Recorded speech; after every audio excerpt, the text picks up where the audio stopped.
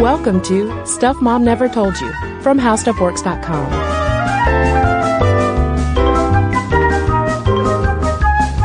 Hello and welcome to the podcast. I'm Kristen. And I'm Caroline. And the forecast for this episode calls for weather puns. Have we got news for you? You better listen. Anybody? You've heard It's Raining Men? It's the beginning of that song. And someone out there is laughing. I know it. And it's sung by the Weather Girls, right? Correct. But we're not talking about the Weather Girls, the singing group. We're talking about meteorologists who are sick of being called Weather Girls. We received this request on Facebook from listener Sarah, who asked if we could do an episode on women in meteorology. And I mean, with that alone, I was like, oh, of course, women in STEM. We love that. Totally. She said, specifically broadcast meteorologists. We're called weather girls all the time. This can be particularly frustrating and demeaning because the majority of us are hardcore scientists. Plus, we are subject to ridicule all the time for our makeup and outfit choices. Either we're not pretty enough or too slutty. You may remember a viral video of a meteorologist being handed a jacket by her co-anchor to, quote, cover up on live television. And yes, we will talk about that. If you're pregnant, just forget it. People hate to see a quote-unquote prego on air and will not hesitate to body shame us. What's great, though, is that we have an excellent community of female broadcast meteorologists who support each other. ABC News' chief meteorologist, Ginger Z, is a total science badass and refuses to be called a weather girl. It would be so interesting to hear a Sminty take on the topic. Well, how could we resist? I mean, because really, this topic has it all. We've got women scientists. We've got body shaming. We've got double standards. We've got people being weird about seeing pregnant women in public, which we've talked about on the podcast before. So, Sarah, this one goes to you and all the other weather broadcasters out there listening. And just a little note before we dive in. The lingo can be kind of confusing because meteorologists are scientists who may or may not also be weather people or weathermen. Weathercasters. Bill Weatherman. Yes. And Bill Weathermans are professional broadcasters, or we should say Al Rokers maybe, are professional broadcasters and communicators who may or may not be scientists. And for another wrinkle in this whole thing, there's no legal definition of a meteorologist, so the real deal weather scientists will be certified by the American Meteorological Society. So right out of the gate, we have this confusion, this blurring of the lines between science and the presentation of science by entertainers and for entertainment. Yeah, and let me tell you, dude, I took a weather and climate class in college taught by a rather unkind gentleman who looked like if Andy Warhol dressed like Carl Sagan. So he looked like Bill Weatherman? Bill Weatherman. And it was hard. I almost did not pass that class. When I was a kid, during homeschool, I got hardcore into weather and making like homemade barometers and stuff like that. I remember there was something with a mason jar and a balloon. And I was so excited to learn what the different types of clouds meant, all because of this book my mom got me about like Benjamin Franklin and how you can become a DIY meteorologist. Good for you, Nancy, getting you good books about weather. She was an excellent homeschooler. So this topic, even though I didn't pursue meteorology in a serious kind of way, never took a meteorology class in college, it's still a topic that is near and dear to my childhood heart. But to dive into this conversation, we're actually not going to start by talking about the weather, but rather what a $23 dress on Amazon taught us about weathercasting sexism. Twist! Yeah, so apparently there's this dress that exists. No, it does. It's not apparently. It really does. that a lot of weather forecasters on TV wear. And St. Louis meteorologist Bree Smith and Angela Huddy accidentally started this trend, or at least tipped off the internet to how challenging it can be to dress for predicting the weather, which all ties in to this one dress that apparently every forecaster has. Yeah, so it's still on Amazon, by the way. I looked at it. I considered buying one because it is universally flattering. It's the Home Yee women's stretch tunic pencil sheath dress. So many words. Yes. And it comes in a rainbow of colors. And all of this is important. The whole sheath style, it has banding, like black silhouetting along the sides. That's very slimming. And it's only $23. So all of this is adding up to it being ideal, especially for a lot of broadcast meteorologists who don't receive a wardrobe budget. They have to dress themselves and sometimes like do their own makeup as well. And I was interested to go on Amazon and see whether there were weathercasters on there who had bought the dress commenting about it. And indeed, Caroline, there were. Yeah. So reviewer Amanda says that she works on TV and is always looking for a good quality dress at an affordable price. And she talks about how this dress in particular is a nice thickness for fall and winter, but could be worn in any season. And that she got it in 4 different colors. And I mean, these women who are reviewing the dress are talking about how flattering it is. Kimmy, says, we can't have busy prints at work. It's not too short. The 3/4 length is great. She says, many of my colleagues also love this dress. In fact, it's been coined the weather anchor dress since so many meteorologists have it. Smiley face emoticon. And when the news about this $23 dress went viral online, someone made a terrific collage of local weathercasters all wearing the dress, like different colors of the dress and all looking fabulous in it.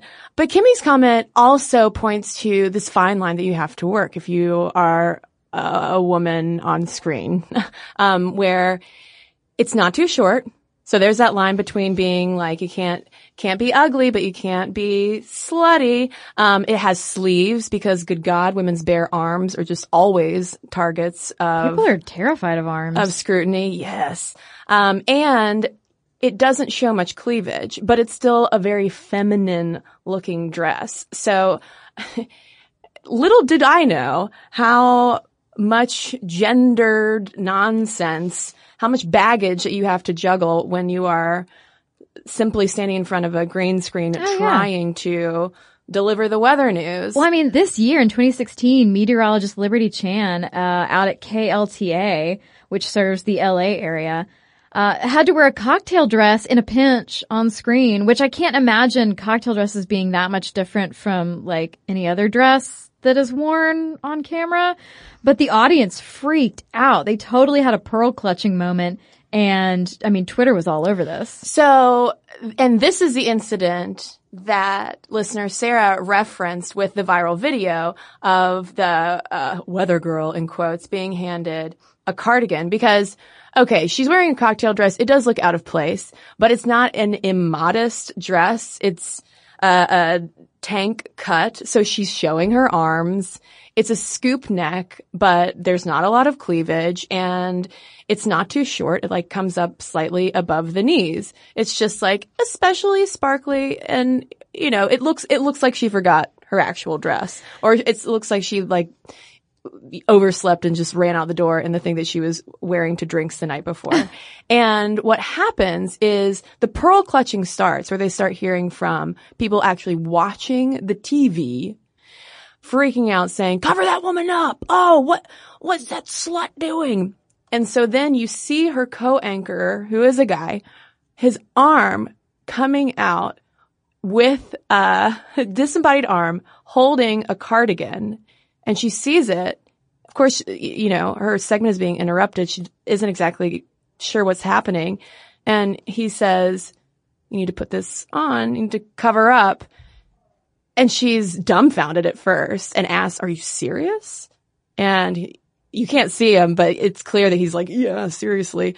And so she puts the sweater on, looking as you might expect she would look, like she's just been sort of insulted, slut-shamed essentially on live air. And it was the handing of the cardigan that threw Twitter up in a tizzy because they were reacting to something completely different than the broadcast audience was reacting to, So. Now, I had heard, and correct me, because I saw this happen and was totally dumbfounded by it, but I had also heard somewhere that this was some sort of gimmick, that it wasn't real, that she was in on it. Maybe so. I mean, she got a lot of media attention for it and insisted that it was not sexism on behalf of her co-anchor, that it was the network responding to in real time these complaints that they were getting. So she disagrees with the Twitter outrage that she was being subjected to sexism. But I mean, that's just one incident. Yeah. Of so many, because you really have to arm yourself against a weekly barrage of appearance-based criticisms if you are a female broadcast meteorologist. And that St. Louis meteorologist that we mentioned earlier, Angela Huddy, told St. Louis Magazine, I get told that you should go on a diet. You don't belong on TV. You need to cut your hair differently. Sometimes you kind of laugh off the comments and other times it stings and you start to wonder, am I making the wrong decision in what I'm wearing?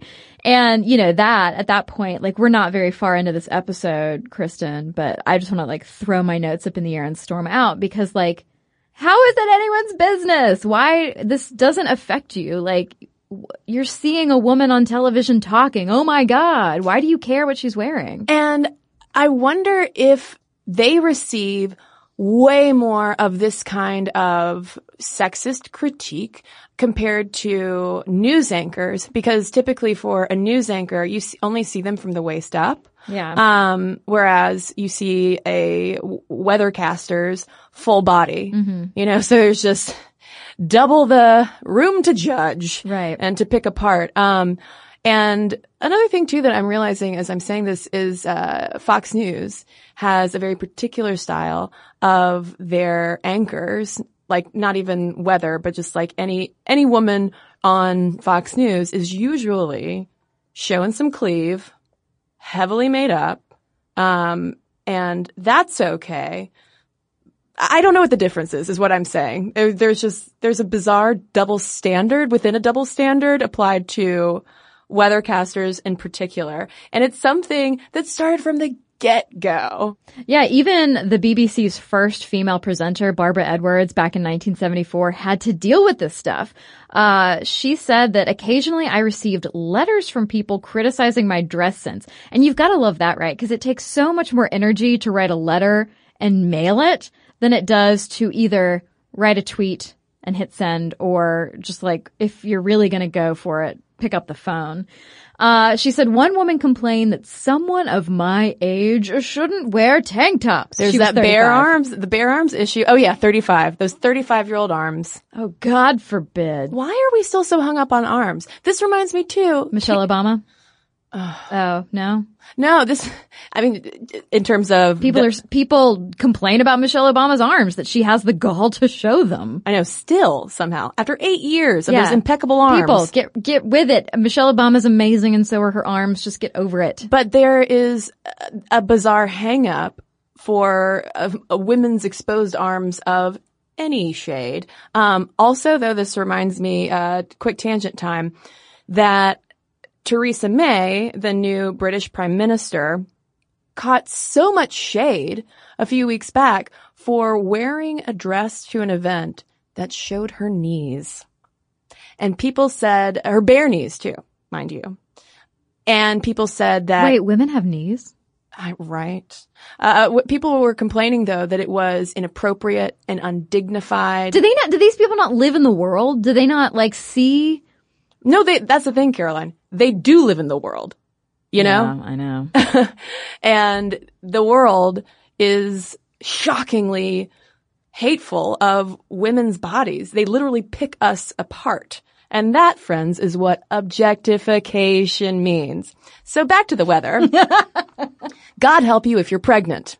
Oh yeah, big time. We actually touched on this topic back in our maternity wear episode because in that episode, which sure it was geared toward fashion and fashion history, but you can't separate fashion history from women's bodies and people's opinions of them so often. And we did talk about how pregnant either newscasters or weather forecasters are frequently subject to people's reprehensible criticisms. So in 2015, Katie Falinger of CBS 3 in Philadelphia, she's a meteorologist, had to endure pregnancy-related criticism throughout her entire pregnancy. People were freaking out, basically, that she was still working while visibly pregnant.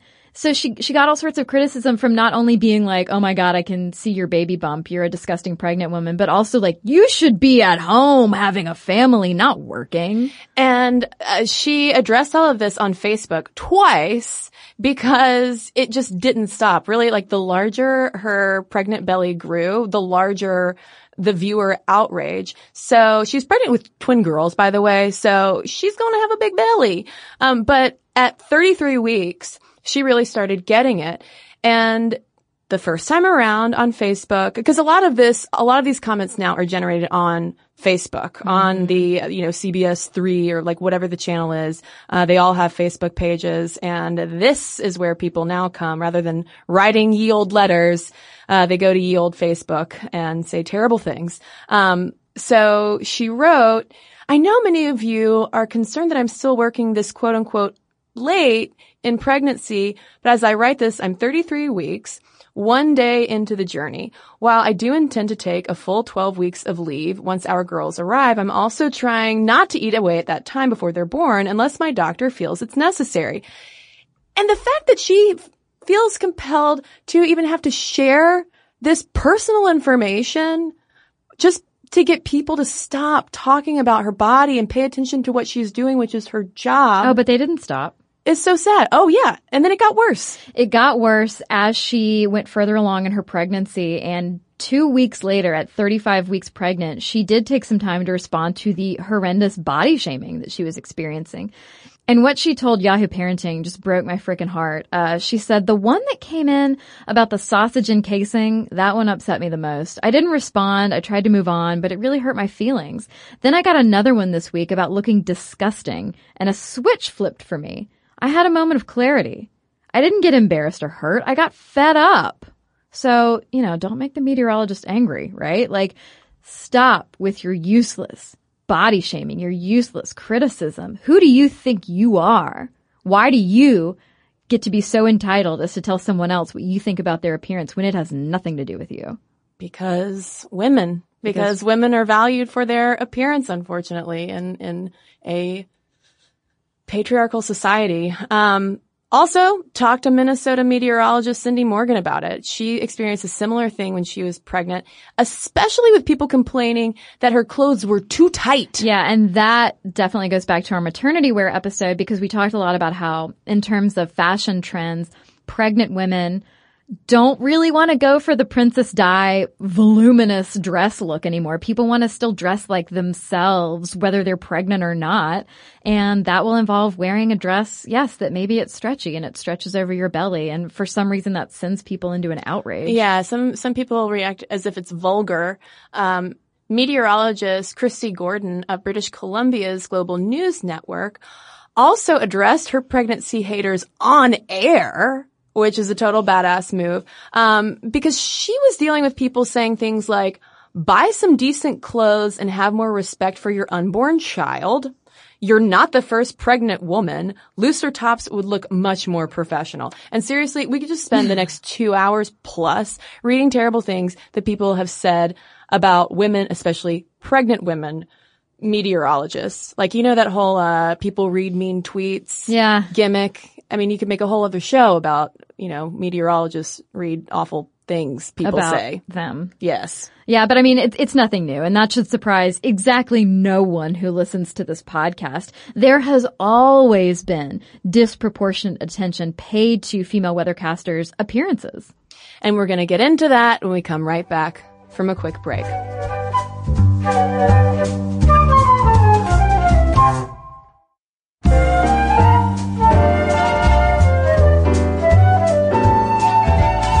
So the history of broadcast meteorology is a whimsical one. Because before we became obsessed with women weathercasters' beauty and fashion and physique, we just wanted to have a good time. We've always apparently wanted something really cute to look at to tell us whether it's going to rain that day. And there was sort of a mini history about this over at the New York Times, which reported that on October 14th, 1941, WNBT, which is the forerunner to NBC, broadcast the first televised weather report starring an animated cartoon character named Woolly Lamb. Well, first of all, like, the creativity in that name is sorely lacking. Yeah, I mean, before we had human people telling us the weather, we had like sock puppets and animations. I imagine Lamb Chop, Yeah, I know. and Sherry Lewis doing their bit, reporting the weather. And honestly, I wouldn't mind that. I'm doing my hardest not to get the Lamb Chop theme song stuck in my head. Don't say it. Yes, let's move along quickly. Right. Yeah. There was a brief post-war period when we had military veterans, meteorology professors, and former U.S. Weather Bureau personnel who would deliver some somber forecasts. So less the cutesy woolly lamb stuff and more like, it's going to rain today. There's a low pressure system rising in the east. Back to you, Jeffrey. Well, and then by the time we hit the 50s, people are like, this Like, could be better. Bill Weatherman is really creeping me out. Why is he breathing like that? And also a sign of the times too, you know, 1950s loved some lady eye candy. Come on, the boys are back home. Yeah, there was this paper we were reading. It's fascinating, called Weather Girls on the Big Screen, Stereotypes, Sex Appeal, and Science. It was published in 2013 by the American Meteorological Society. What? So many syllables. But yeah, in the 50s, we start getting Weather Girls, which was just a ratings gimmick. They wanted to boost ratings by hiring female eye candy to report the weather. They weren't meteorologists. They were pretty. They were pretty. And you know what this sounds exactly like that was happening around the exact same time? Our flight attendant episode. Yes. Using pretty women to get people on planes. Yeah. And one person who was a walking gimmick was Raquel Tejada, who you might know as Raquel Welch. She got her start as the sun-up weather girl. Yeah, weather girl. Who doesn't love to be called a weather girl, right? There's nothing wrong with that. It's not like it objectifies anyone or highlights a presumed lack of knowledge and experience or anything or whatever, you know? Oh yeah, not at all. No. Not at all. So that paper that Caroline just cited describes how weather girl, that term, that Sarah, our listener, also, you know, hates so much and, you know, clearly it's still a thing. Weather girl epitomized their objectification and presumed lack of scientific training. Quote, the clear emphasis on looks and style among many weather girls coincided with public skepticism of women's scientific skills with programmers' eagerness to trivialize the weathercast. So meteorologists are just getting thrown under the bus along with female intellect. Right. And you put all that together and you get weather girls. Yeah, and that's still, we are still seeing the ripple effects of that today. I mean, the same time that we get female weathercasters, I almost said weemale feathercasters, that's from the beginning. The poo-pooing of women's intelligence and the assumption that they are just there to be eye candy and titillation for a bored audience is coinciding with the dawn of that as even a career. Yeah, it's still, as you could tell from Sarah's episode request, it still negatively affects the credibility of female meteorologists, broadcast meteorologists, I should say.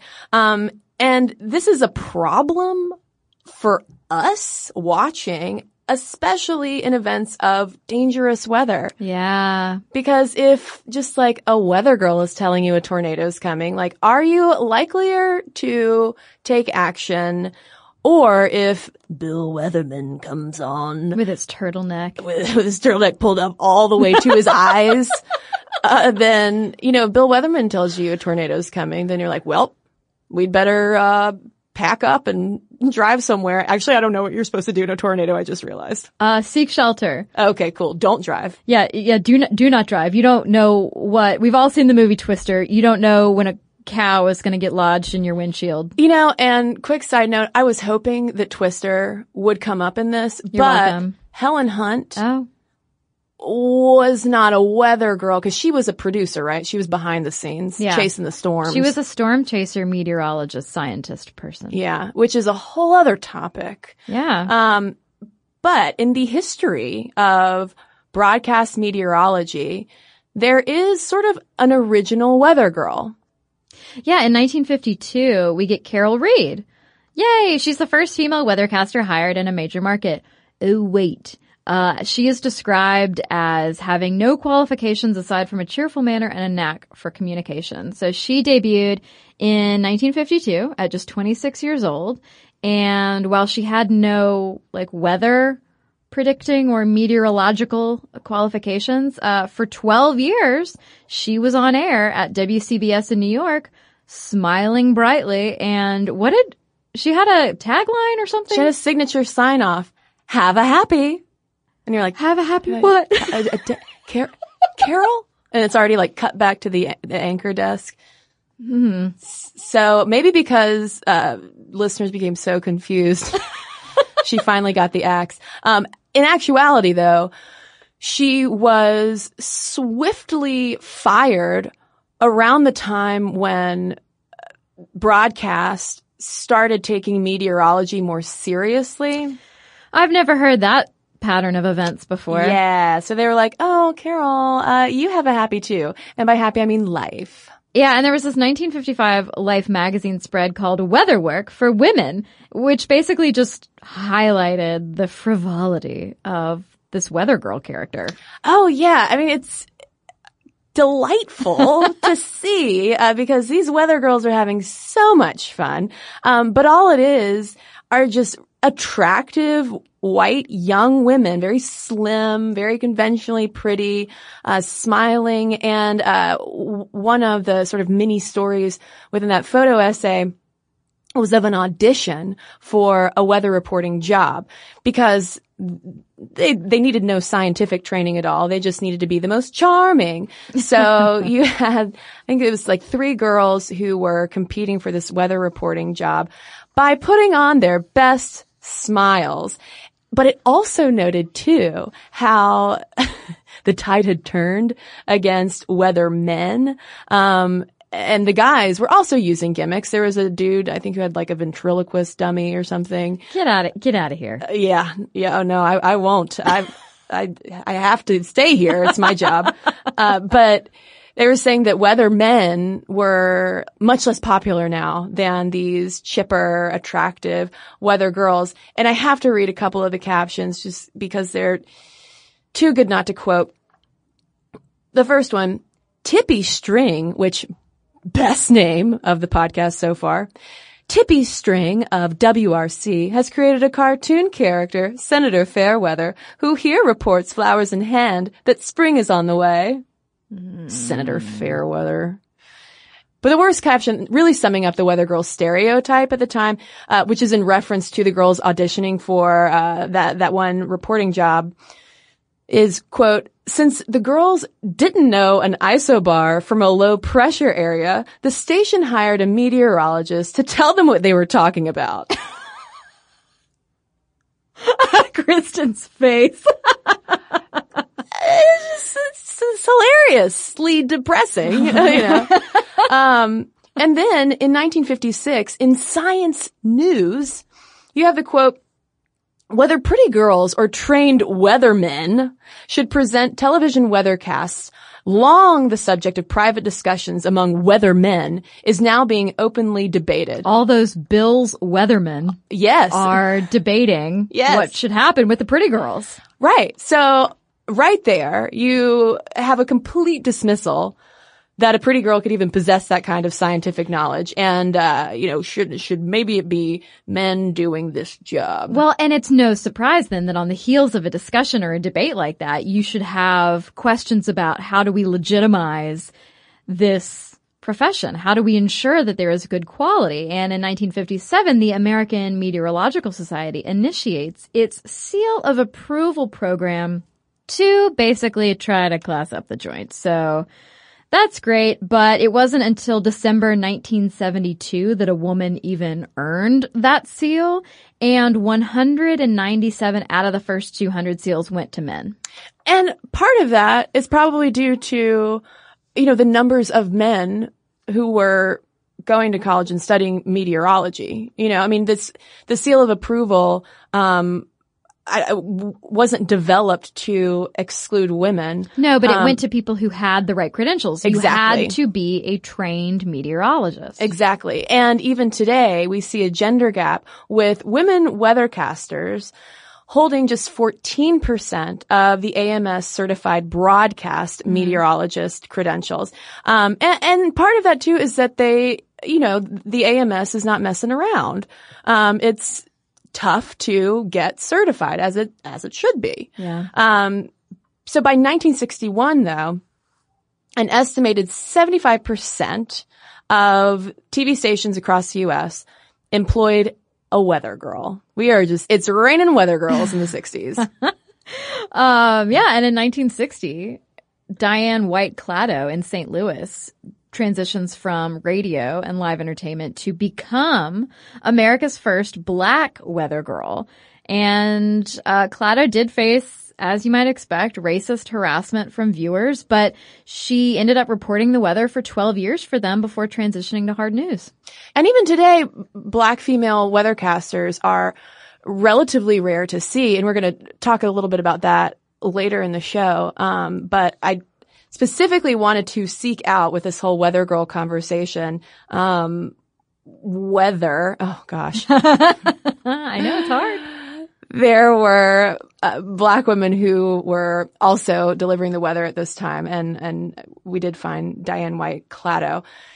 But then once we get into the 1970s, things get more serious. And we're going to talk about what that means when we come right back from a quick break.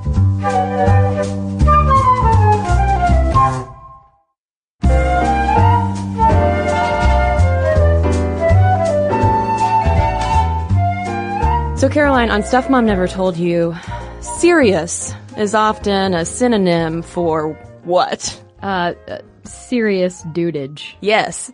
Becoming male-dominated. When things become professionalized, it typically means they're becoming more male-dominated as well. Yes, a serious equals dudage.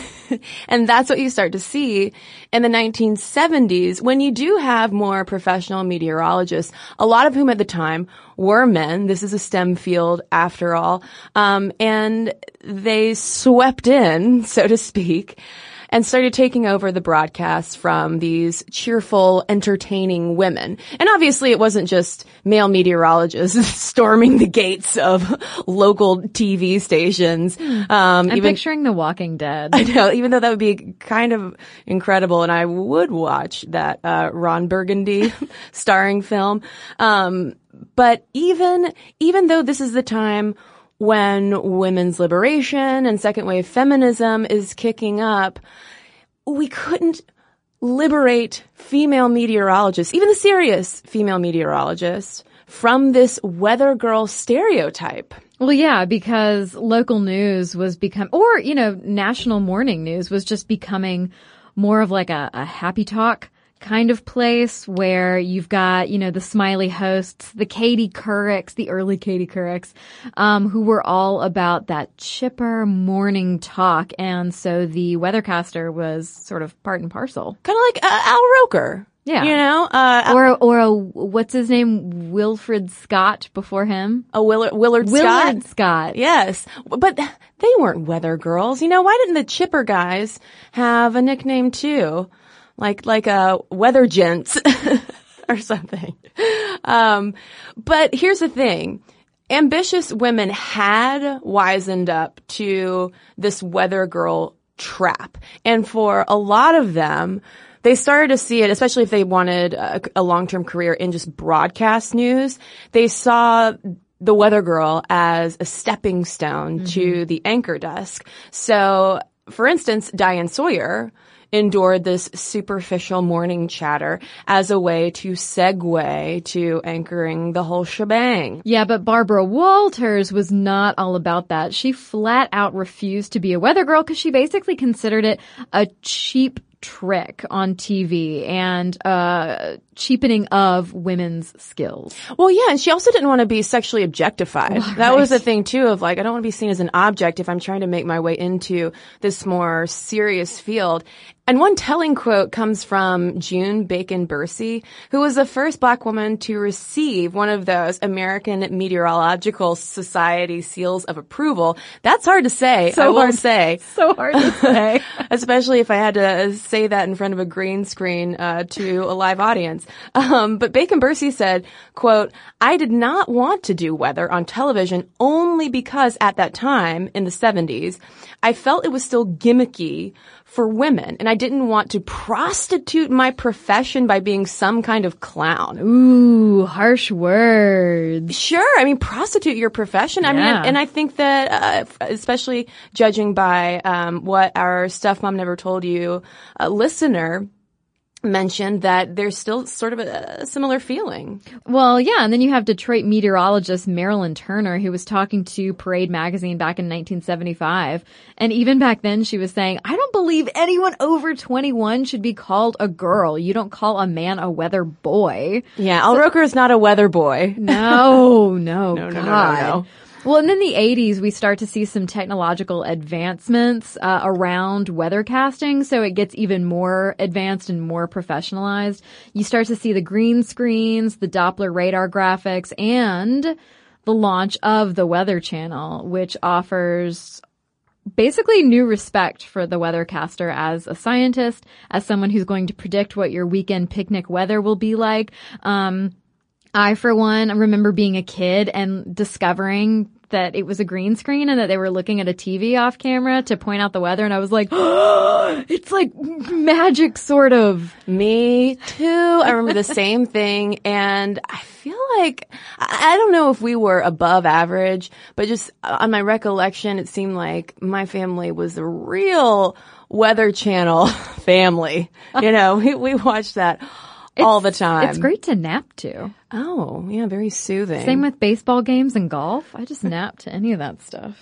But in the 80s as well, with the launch of the Weather Channel, and not necessarily related, but we do have at this time more women pursuing atmospheric science degrees and technology, and they're getting more respect, but it's still bogged down with that sexist stereotype. However, snaps to the Weather Channel because it had no interest in weather girls. In fact, it was partially launched to get away from that reputation of weather just being this, part of the happy talk of the morning. Yeah, 75% of its initial 24 on-camera reporters were academically trained meteorologists. And the Weather Channel's Vivian Brown celebrated her 25th anniversary there in 2012. She actually received a master's in atmospheric science from Georgia Tech. And that's notable because I remember watching Vivian Brown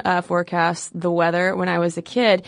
And she was talking to Ebony magazine about how significant it is that she is a woman of color who is also this veteran weather forecaster. And in her experience, she was just talking about how much she was such a weather nerd growing up, and that, yeah, she was usually the only one who looked like her in the room, but she really loved it so much, she persisted and made her way through.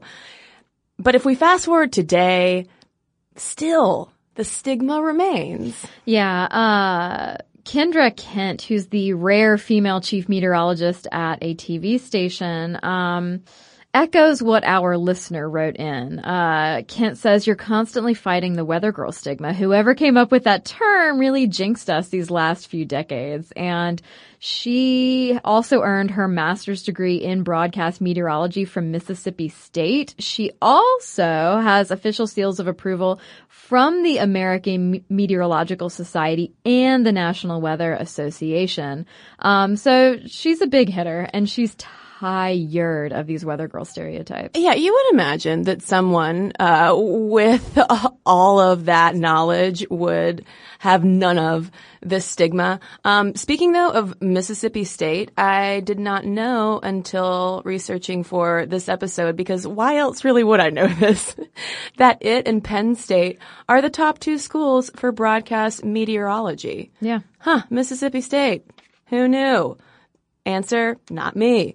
But there's this double bind at this point. And this is something that was talked about in a really in-depth analysis from a couple of years ago from Frank N. Madrid Associates. And essentially, it's the whole thing that if you happen to be a woman and a weathercaster and you forecast the weather correctly, then the perception is that it must just be easy work. You're probably just getting on your weather app on your phone, right? And then just repeating what's there. But then if you miss the mark, if you say it's not going to rain and then, of course, torrential downpour, then they assume it's because you're just a weather bunny, as some of them are called. You're just a bimbo, really. Yeah, and this whole thing is unfortunate because weather is typically the number one reason that people tune into local news, especially in areas that are prone to really bad, severe weather.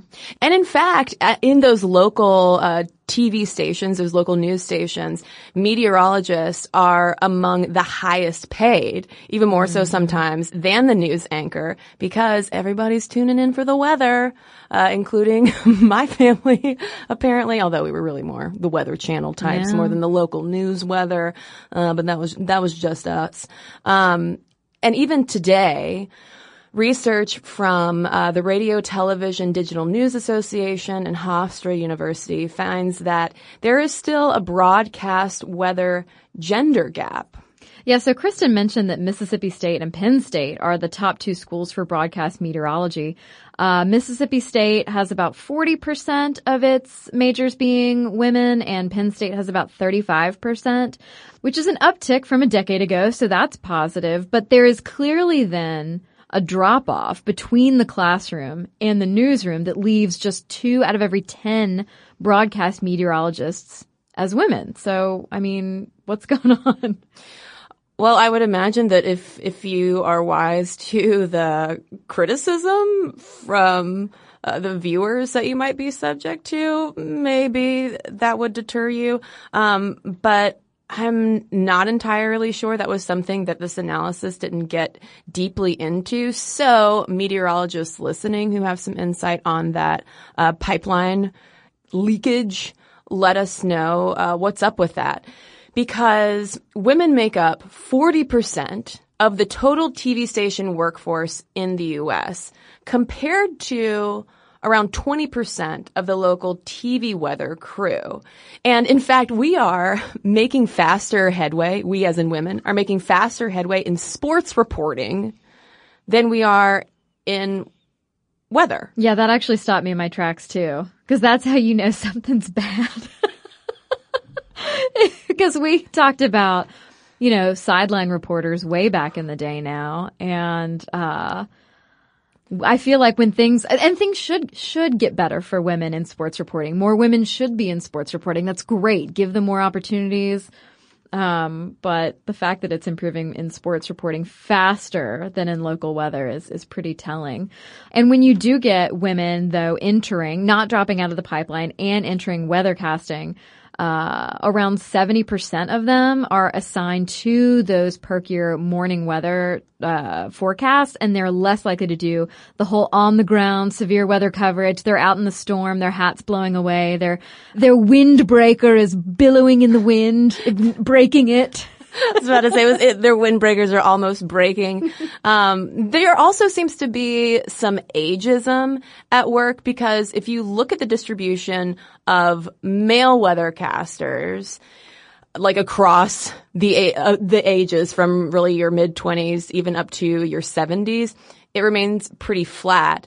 But women peak, not terribly surprisingly, in the 26 to 30-year-old cohort. But there's also the question of whether they're pulling a Diane Sawyer and using it as a stepping stone to a news anchor desk. But the cycle that we see of even when you get women into broadcast weather, they still tend to trickle out. That's been referred to as the freeze out of female broadcast meteorologists. And in a pattern that is repeated in pretty much every Stuff Mom Never Told You episode in which we have looked at a career field, the higher up the ranks you go, the smaller the proportion of women you find.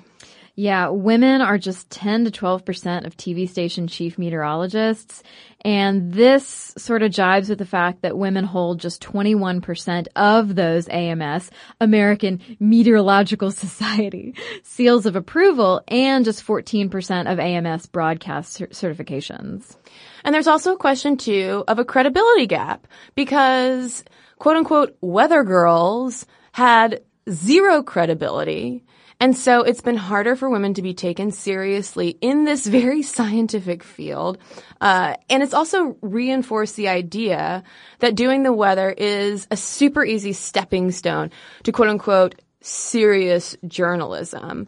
Even though, I mean, this is the whole irony of the whole thing, even though we as a local TV audience primarily tune in for the weather. Yeah, and this whole credibility gap issue is pervasive. It's on all sides when it comes to hiring. Barbara Fry, who's the vice president of talent services at that Frank N. Majid Associates group, says that some managers deep down inside have a hang up about putting women in lead roles in weather. They fear the women won't have credibility. So there you have a cycle as well, of course, because from the dawn of Weather Girls, it's been this like flippant, just cutesy thing that hasn't been taken seriously. But if the people who are responsible for hiring are not taking them seriously either, then we're just not going to see them on screen and the cycle will continue. Yeah, and here's the thing too. If a station has had a weather dude for forever, once he leaves, he is likely to be replaced with another dude to maintain a so-called gender balance of the station, which does make me wonder what will happen when Al Roker goes. Will Al Roker be replaced with another Al Roker? I feel like, could there be another Al Roker? But you got to balance out Hoda and Kathy Lee, right, on the Today Show? Oh, see, here's the thing, and not to perpetuate the credibility gap, but Kathy Lee with her white wine doing the weather could be a fun start to the day. That's true. But then also a segment after that having an actual meteorologist who happens to be a woman delivering the real weather and not drunk. Maybe Kathy Lee could just be watching the meteorologist give the weather with her wine. Ah, there you go. She could be off to the side heckling. We should maybe start our own feminist weather channel. We've got great ideas. Ooh, feminist weather.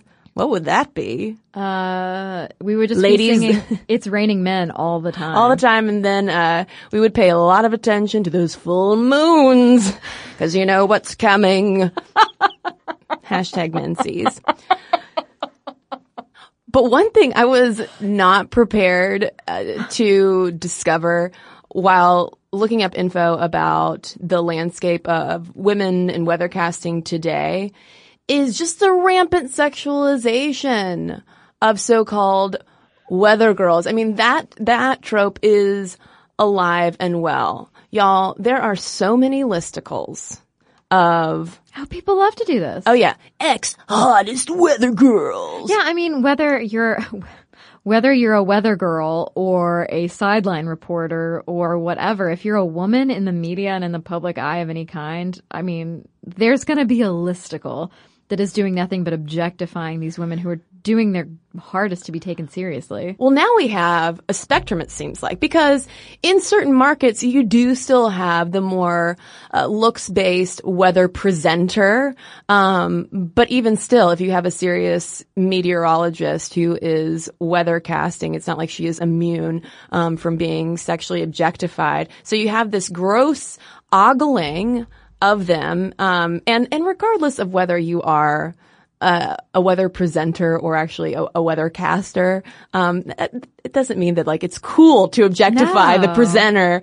But you have all of that going on, just drooling over them, and then on the other hand, you have all of that body shaming criticism that's usually directed more at the women who might have those AMS seals of approval, who did get their atmospheric science degree, who are really science nerds about the whole thing. I mean, so it's like, can women in weather win? Maybe if they put on that $23 magical Amazon dress. Well, and we can't leave out the whole issue of rampant racism either. One example of this is Maria Julio Coutinho. She's Brazil's first black weather forecaster on prime time. Great. Wonderful. However, she received so many racist, vitriolic Facebook comments that she ended up doing something positive. And she started the Criolla Group, which is a nonprofit advocating on behalf of black Brazilian women. She just faced so much abuse herself that she felt compelled that, you know, I have to do something to counter this. And I was surprised to not find more research or coverage of race and weathercasting, especially as it applies to women, because just anecdotally, there do seem to be far more white female faces in the United States than otherwise. And I'm not entirely sure why that is, whether that has to do with going back to the pipeline issue and gaps in STEM education, or also though racist hiring practices and preferences. So again, if anyone listening has some insider knowledge on that, we'd love to hear about it, because really Coutinho is the major story that you find when you look up information about weathercasting and racism. And maybe the answer is that it's not such a thing, so that's why there hasn't been much attention paid to it. But I am really doubtful that there's ever not racism at play when anecdotally all you see are white faces. And that's where we're going to leave this episode, because we are curious to hear from people in the field, whether you are in broadcast meteorology or in meteorology off screen. We're curious to know about the gender dynamics going into this, because this really is a STEM field that I at least haven't heard all of that much about in terms of conversations around gender and STEM. So we would love to hear from you. Thank you so much to meteorologist Sarah for suggesting this episode. And, she mentioned that ABC's chief meteorologist, Ginger Zee, is one of her heroes. And I'm wondering if anyone listening has a favorite weather forecaster, someone who perhaps inspired them or someone who they just really admire. Let us know. Let us know all of your weather thoughts. momstuff@howstuffworks.com is our email address. You can also tweet us at momstuffpodcast or message us on Facebook. And we've got a couple of messages to share with you right now. Okay, well, I have a letter here from Leela. She says, I've been following your podcast for forever, and I just listened to your episode after Trump's election. I am so sorry. I'm Asian Canadian, and like many Canadians, I've been closely following American politics, and you guys have our support. I thought Hillary would win as well. I have an undergraduate and master's degree in history. During my undergrad, I specialized in Canadian-American relations, and then at the end of my master's, critical race theory. Evidently, one of my main concerns over Trump's victory was on the issue of race and how the lives of non-whites will be impacted. I completely agree with you that this election was a decision made by a significant chunk of Americans voting to keep white supremacy alive. It is a sad moment.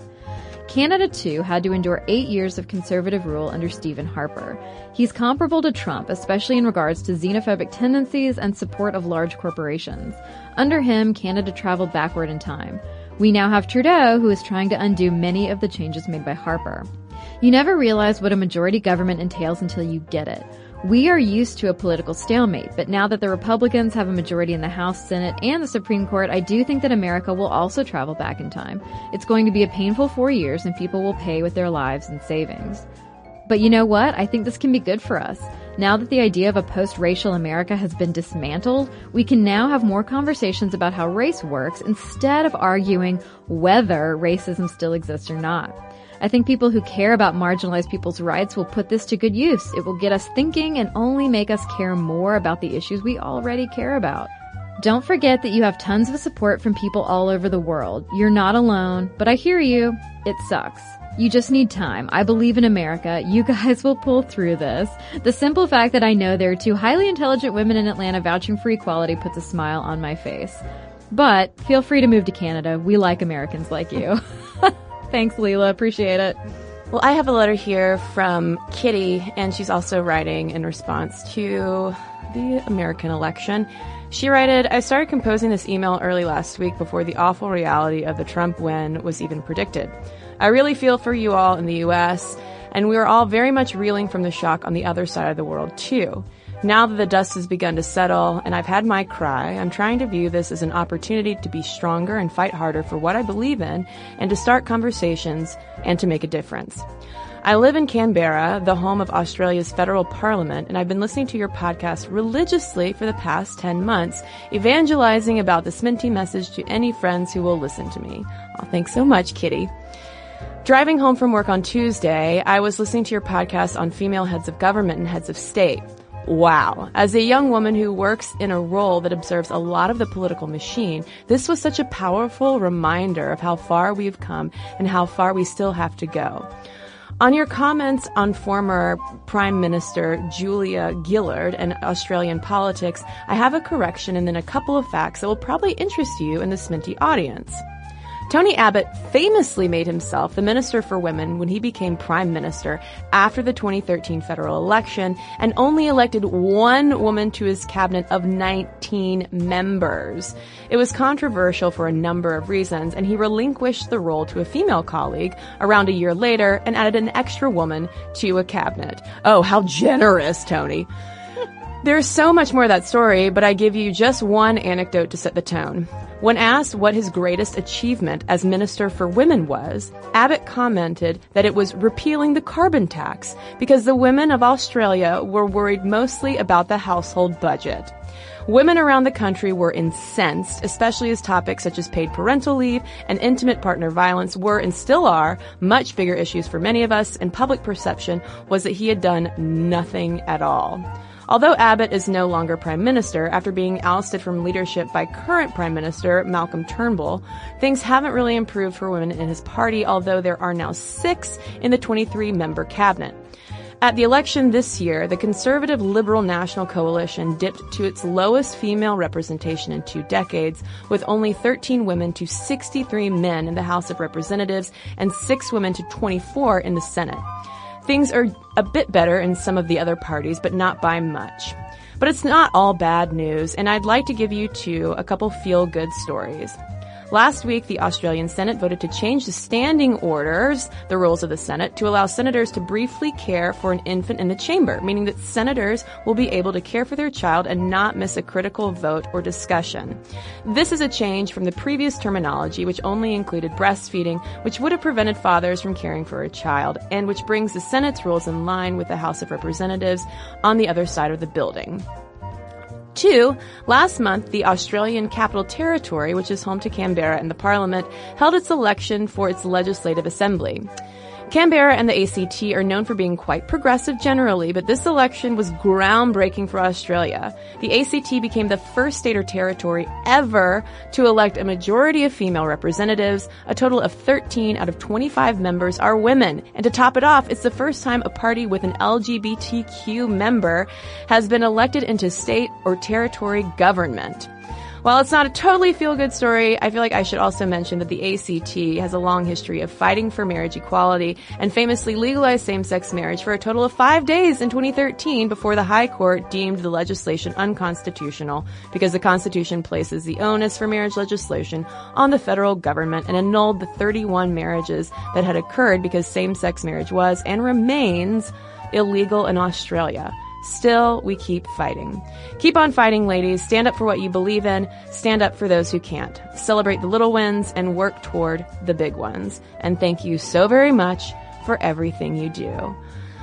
Well, Kitty, thank you so much for everything that you do and for sharing what's happening in your part of the world. And I got to say that that's been it's been an upshot of the American election to hear from folks outside the U.S. who are dealing with similar issues, because by no means are the inequalities that we are seeing made manifest with this last election specific only to the U.S. So, dear friends, please keep writing us, and if you'd like to reach out to Caroline or me individually, you can do that or follow us. I'm at Kristen Conger on Twitter. Caroline is at the Caroline Erv, that's E-R-V, on Twitter. And you can also find us on Instagram, and we both have personal websites as well. We're extremely Googleable. So find us, talk to us, and let's keep these conversations going. And for links to all of our stuff, Mom Never Told You social media, as well as all of our blogs, videos, and podcasts with our sources so you can learn even more about women in weather, head on over to stuffmomnevertoldyou.com. For more on this and thousands of other topics, visit howstuffworks.com.